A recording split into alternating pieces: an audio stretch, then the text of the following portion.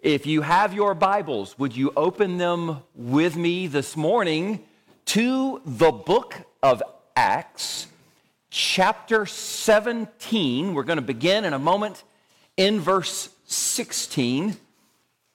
I've never preached this passage on Easter Sunday before, but I want to share it with you this morning. Acts 17, we'll start in a moment in that 16th verse. Back in my seminary days, I had a friend who went on a mission trip to Thailand. While he was there, he met a Buddhist monk. That Buddhist monk offered to give him a tour of Bangkok on his free day. And of course, this Buddhist monk, he had never heard the name of Jesus, much less the story of Jesus. But during that day, as they were riding around town, my friend began to tell him that story. And when they got to the resurrection, when he told his Buddhist tour guide that Jesus died on the cross and rose from the dead, he said that man slammed on his brakes in the middle of the road, cars driving by, and he turned to him and he said, "If this is true, if this man Jesus died and rose again to never die again, that means he has the right to make any claim on my life." Now, I don't know if that man ever became a Christian, but I can tell you in that moment, he got the point. If Jesus died on the cross and rose again, this is more than a story. This changes everything, what we believe and how we live, and what is true and what is false, how we see ourselves, how we see the world around us. And we are here today because we do believe that 2,000 years ago, Jesus Christ, the Son of God, the Messiah, died on a cross, and on the third day, he rose again, ascended into heaven, and even now is at the right hand of the Father. I wonder how many of you here, if anyone's ever had the opportunity to tell the Easter story to someone who was hearing it for the very first time. They didn't even know that Jesus rose from the grave. Most of you here on Easter Sunday, you probably know the story. You probably know how it ends. But could you just imagine what it would be like to preach to a congregation full of people who had never heard it and who did not even know about the resurrection? Well, that's exactly what we see in our scripture this morning. In Acts chapter 17, the Apostle Paul is on his second missionary journey. He was literally kicked out of the last two towns where he preached. And so he comes to Athens, which was at that time the intellectual capital of the world. And so what did Paul do there? He preached the gospel. Now, he preached it a little bit differently than he did at other places, but it's the same message about the same Savior, the same cross, and the same empty tomb. And as we read this story about Paul preaching the Easter story in Athens, there are four major implications that I want us to see that will show us how the resurrection of Jesus Christ applies to our lives today. First of all, the resurrection means freedom from a meaningless life. The resurrection of Jesus Christ means freedom from a meaningless life. Look at verse 16. Now, while Paul waited for them at Athens, his spirit was provoked within him when he saw that the city was given over to idols. Therefore, he reasoned in the synagogue with the Jews and with the Gentile worshipers, and in the marketplace daily with those who happened to be there. Now, Athens was a city that was full of amazing architecture and incredible buildings, beautiful art, but Paul was not impressed by any of these things. Verse 16 says that his spirit was provoked. He felt this heavy burden within him when he looked around and saw a city that was full of idols. One historian recorded that in the city of Athens, in that time, in the first century, there were about 10,000 residents, but there were 30,000 idols. They had 3 idols for every single person. And Paul was brokenhearted when he looked around and he saw all of these people who were worshiping dead idols instead of a living Savior. Now, we see the same thing happening around us today. There are people who serve all kinds of different idols. Of course, here in South Florida, there are a lot of people who worship literal idols. Some people call them saints. Let's be honest, they're idols. There are others who worship idols figuratively. There are some who worship the idols of money or sex or power or fame. One of the reformers famously said that the human heart is an idol factory. But whatever kind of idol a man serves, it's powerless, it's meaningless, it cannot help you, it cannot save you. And I wonder as I read this, if our hearts are provoked just like Paul's when we see all of the idolatry that is around us today. Paul saw their idolatry and then he encountered some of their philosophers. Look at verse 18. Then certain Epicurean and Stoic philosophers encountered him, and some said, "What does this babbler want to say?" By the way, in case you didn't know, that's not exactly a compliment. Most preachers don't like being called babblers, just pointing that out. Others said, "He seems to be a proclaimer of foreign gods, because he preached to them Jesus and the resurrection." Now, most of the people who heard Paul preach this famous sermon in Acts chapter 17, they were parts of 2 different groups. You had the Epicureans, and their chief goal in life was to maximize pleasure and to minimize pain. They said, this life is all there is, so enjoy it while you can. They said, if it feels good, do it. They said, eat, drink, and be merry. If they were here today, their motto would be YOLO. You only live once. We have plenty of modern day Epicureans all around us. But then the Bible says there was another group of philosophers in Paul's audience that day. These were the Stoics. And they said, mind over matter. In other words, this life is tough. This life is full of hardship and suffering.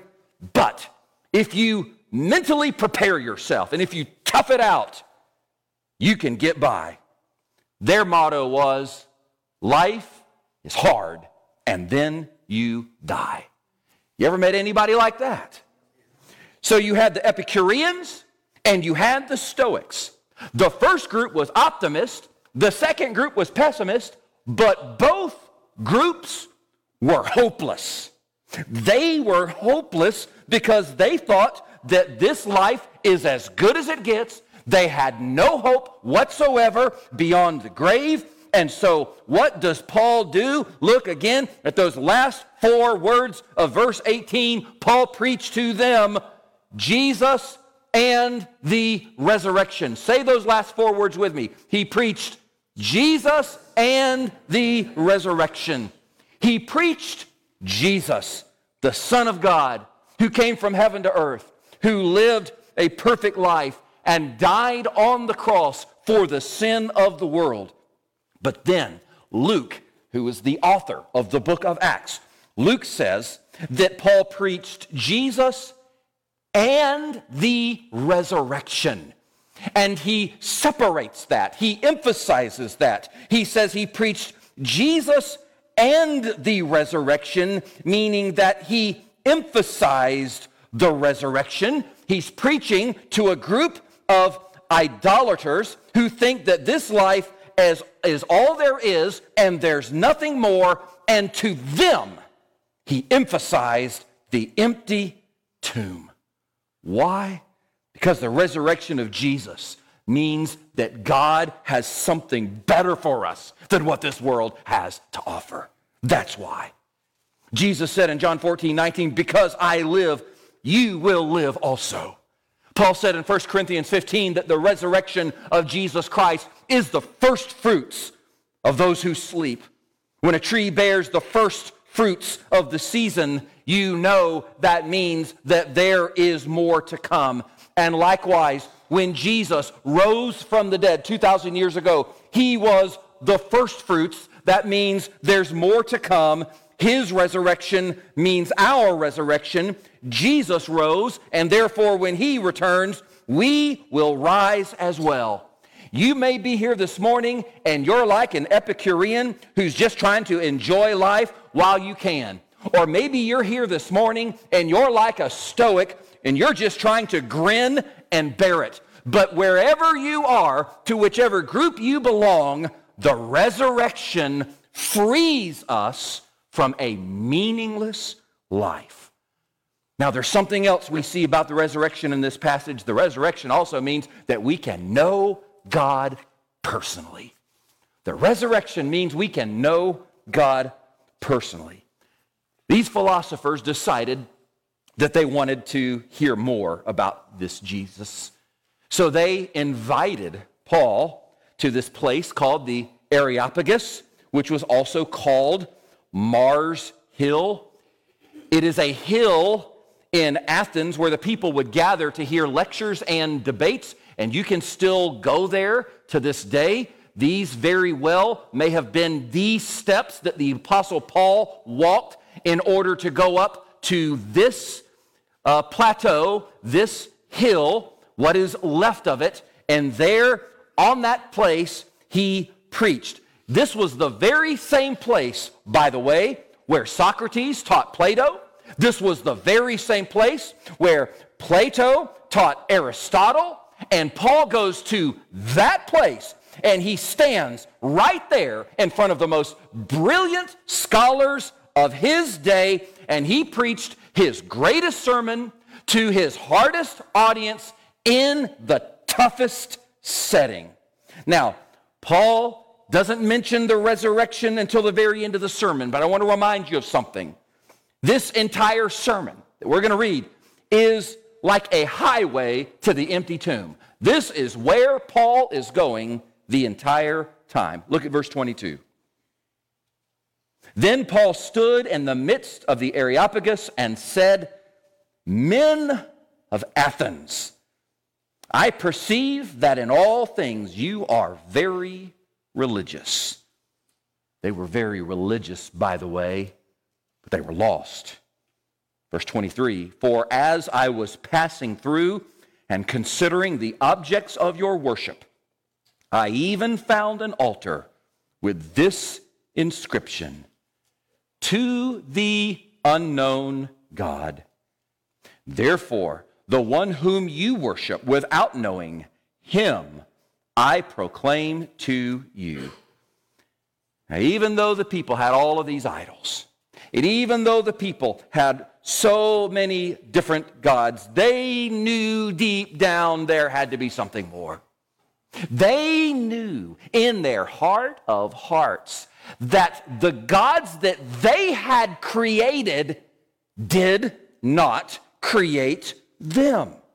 They knew that the true God must exist, but they did not know him. They did not know how to know him. So I love what Paul does. He mentions that altar that they had built that said, To the unknown God. And Paul said, I'm here to tell you about that God. I'm here to tell you that you can know him. And the resurrection of Jesus Christ means that we can know him personally. Now, I doubt that what we have in Acts 17 is a word-for-word manuscript of Paul's sermon. Luke is likely giving us a summary here, but Paul begins the sermon by just talking about God. The fact that God is, and who God is, and what God is like. What makes this God, the God of Israel, the God of the Bible, different from every other God in this world? Look at verse 24. God, who made the world and everything in it, since he is Lord of heaven and earth, does not dwell in temples made with hands. Brothers and sisters, there's something you need to know about verse 24. When Paul said, my God doesn't dwell, my God does not fit in temples made by human hands, beside the Areopagus where Paul was preaching, there was a temple to Zeus within sight, and all Paul had to do was turn to his side and everybody could see it. There it was. And as Paul said, my God doesn't fit in a temple made by human hands, he could have then turned to the other direction, and there was another temple that was also right there within sight, this temple to Athena. Now, Luke doesn't tell us this explicitly, but don't you just know that the Apostle Paul pointed to those temples when he said, this God does not fit. He doesn't dwell in temples made by human hands. You realize what this is, don't you? This is what we call fighting words. Paul's not there to make friends. He's not concerned about stepping on toes. He's taking off the gloves. This is not 7 steps to a better life. Look at verse 25. Nor is he worshiped with men's hands as though he needed anything, since he gives to all life, breath, and all things. Now, that word for worship in verse 25 means to care for something, to take care of something. So when Paul says, nor is he worshiped by man's hands, what is Paul saying? Well, the thing about idols is you have to take care of them, don't you? The thing about idols is you have to clean them when they get dirty. The thing about idols is you have to lock them up at night so that no one steals them. The thing about idols is you have to bring them inside when there's a storm, lest a wind knock them over and they break. The thing about idols is they don't take care of you, you have to take care of them. So Paul says, my God is not like them. He's the one who gives life and breath and all things. I love what the singer Mark Harris once said.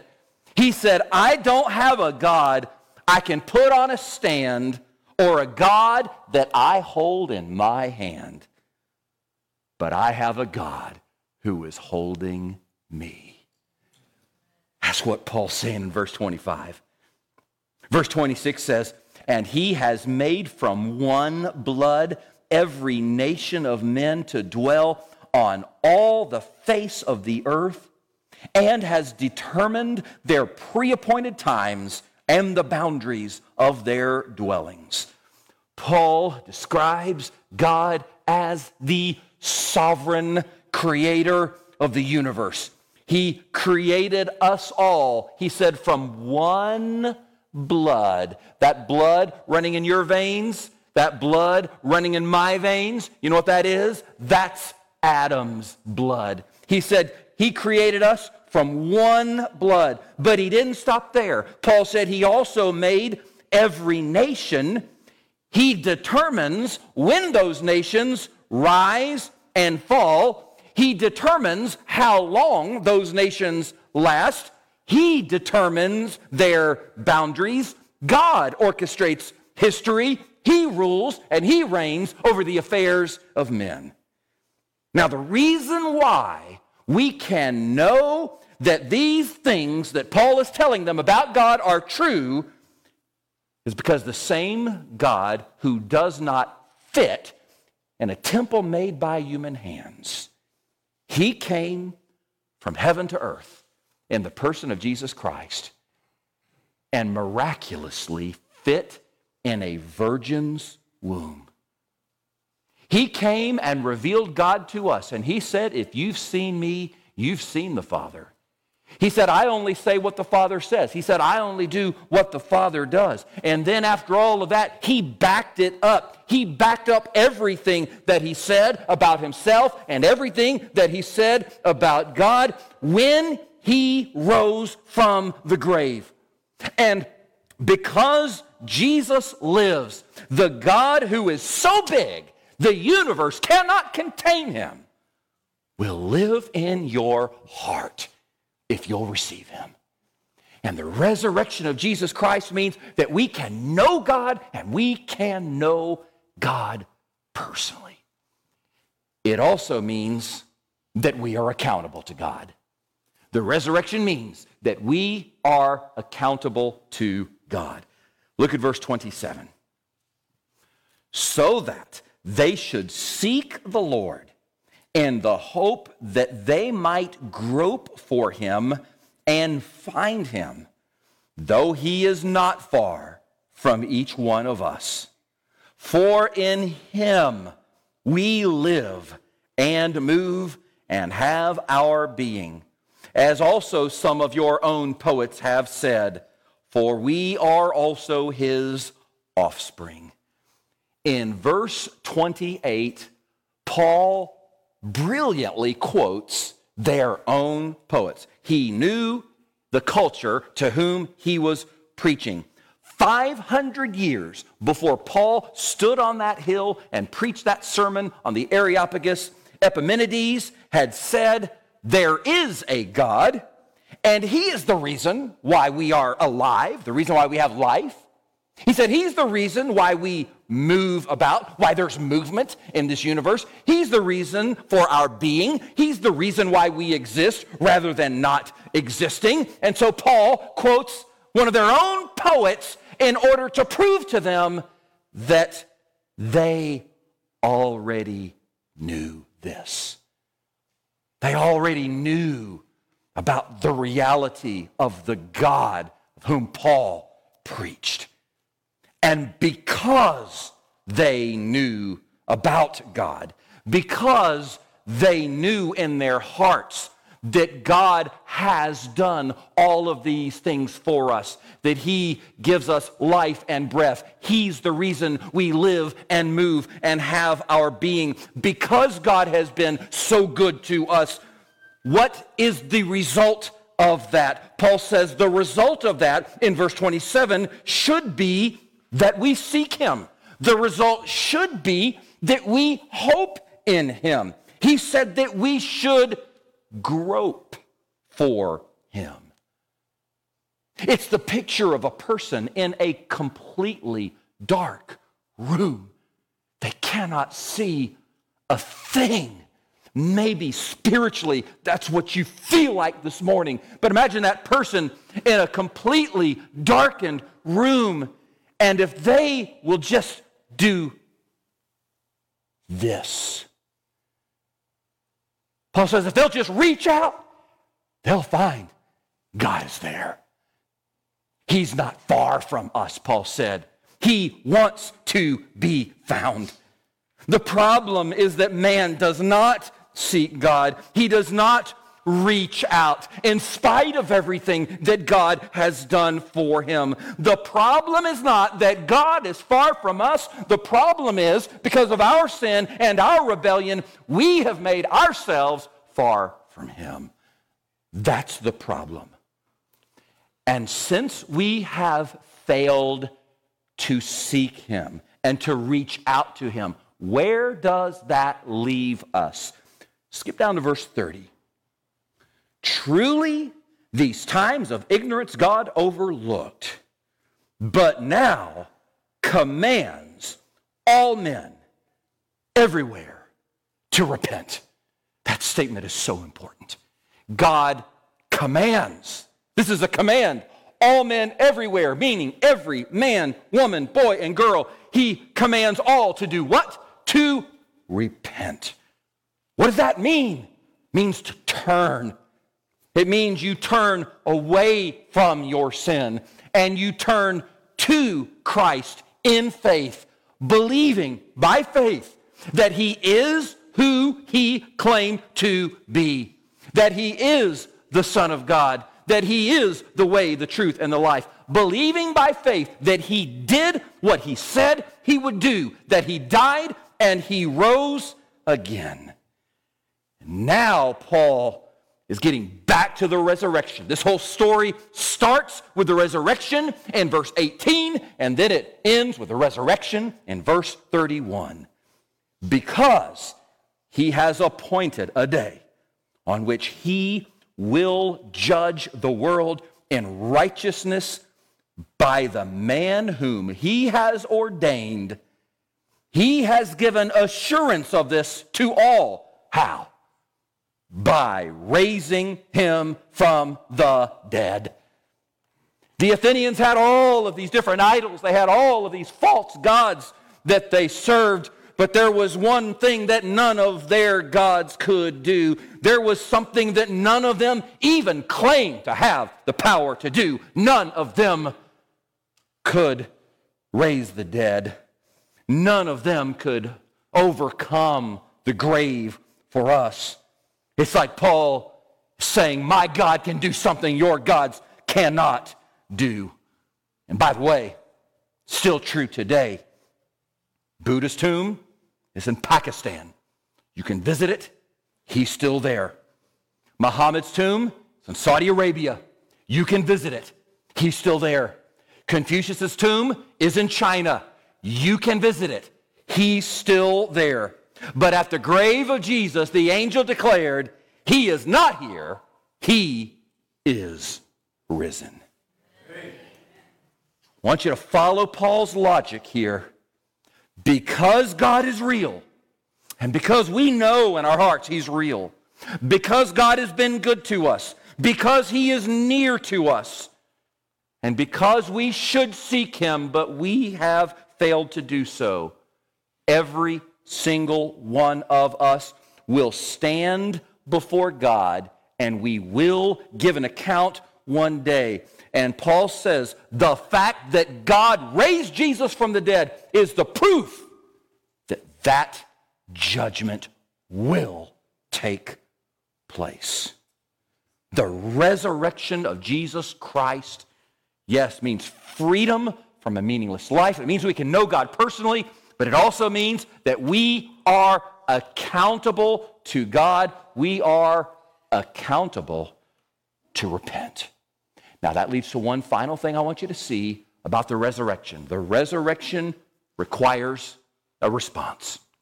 The resurrection requires a response. Look at verse 32. And when they heard of the resurrection of the dead, some mocked, while others said, we will hear you again on this matter. So Paul departed from among them. However, some men joined him and believed, among them Dionysius, the Areopagite, a woman named Damaris, and others with them. Isn't it interesting, when Paul was preaching and he got to the resurrection, it's like they shut him down. That was the end of the sermon. And everybody responded in one of three ways. Verse 32 says that some people mocked him. Isn't it amazing? Paul, perhaps the greatest missionary in the history of the church. But even Paul, when he preached in Athens in Acts chapter 17, most of the people rejected him. Most of the people mocked him. And yes, it's still true today. The world mocks us for what we believe and for what we're doing. The world says, you're a fool if you believe that a man who died rose again. That's okay. I'd rather be a fool for Jesus than be part of the world's crowd anyway. Some people mocked him, but notice some people responded by delaying and making a decision. They said, we want to hear more. Maybe that's where some of you are this morning. Maybe you're exploring the claims of Christ. Maybe you're here because a friend invited you. Maybe you're here because you're curious. Maybe you're here this morning and you have questions. If so, guess what? Praise the Lord. We want to help you. We want to pray for you. We want to walk alongside of you. Can I just remind you of this? Eventually, you run out of tomorrows. Eventually, you run out of tomorrows. You cannot delay your response forever. Some of the people mocked, some of the people delayed, but some of the people believed. Now, I love this detail. One of the men who believed was a man named Dionysius. You understand? Dionysius was the name of one of those false gods that they served. This guy was named after that god. This guy, get this, was named after the god of wine, revelry, and theater. I bet he was a hoot to be around, don't you? But this guy, even Dionysius, he heard, he believed, and he was saved. And then there was a woman there named Damaris who heard, believed, and she was saved. And Luke says there were others, plural, which means, by definition, at least two more. So at least 4 people heard and believed, and they were saved. They weren't the majority, but there were some. Maybe there'll be some this morning. You know, some mocked, some delayed, some believed. When Paul preached the resurrection, everyone responded in one of those 3 ways. And you guess what? Everyone here will respond in one of those 3 ways. Some will mock, some will delay, some will believe. The question is, what is your response going to be? Years ago in Pennsylvania, there was an old highway that they finally got around to fixing, and as they were recovering and repairing that road, they had to shut it down completely for a while. And so a couple miles before that road was closed, they put up a sign, and that sign said, "Road closed beyond the cemetery." Road closed beyond the cemetery. Ladies and gentlemen, because Jesus died on the cross and because he rose again, the road to heaven, the road to eternal life is not closed beyond the cemetery. That road is open for anyone and everyone who will believe. Would you join me as we pray? Heavenly Father, we thank you for the resurrection and for everything that it means to us. We realize this morning we've just scratched the surface. There's all of this, and there's so much more. But God, we thank you that because the tomb is empty, because Jesus lives, we don't have to live a meaningless life as if this life is all there is and that's it, there's nothing more. But instead we can know you, and we can know you personally. Because Jesus lives, we can be in a relationship with you. And we know, God, because of everything that you've done for us, we are obligated to seek you and to reach out to you because you are not far from us, your word says. And we must respond somehow, some way. God, I think about how they responded in Acts chapter 17, how some mocked and some delayed and some believed. God, I pray that every person within the sound of my voice right now would respond to this message of the empty tomb by believing, by repentance, turning away from their sin and turning to Christ, placing their faith in him. We ask you, oh God, to move in these next few moments. Speak to us. Show us how you would have us to respond. And help us to carry this good news with us. Our world is so much like that culture in Athens to whom Paul preached. Help us, oh God, to take this same message to the same kind of culture because it's still the power of God unto salvation. It's still the gospel. We pray in Jesus' name. Heads bowed and eyes closed for just a moment. I know many of you here, many of you I don't know, but I just want to remind you of what Paul said.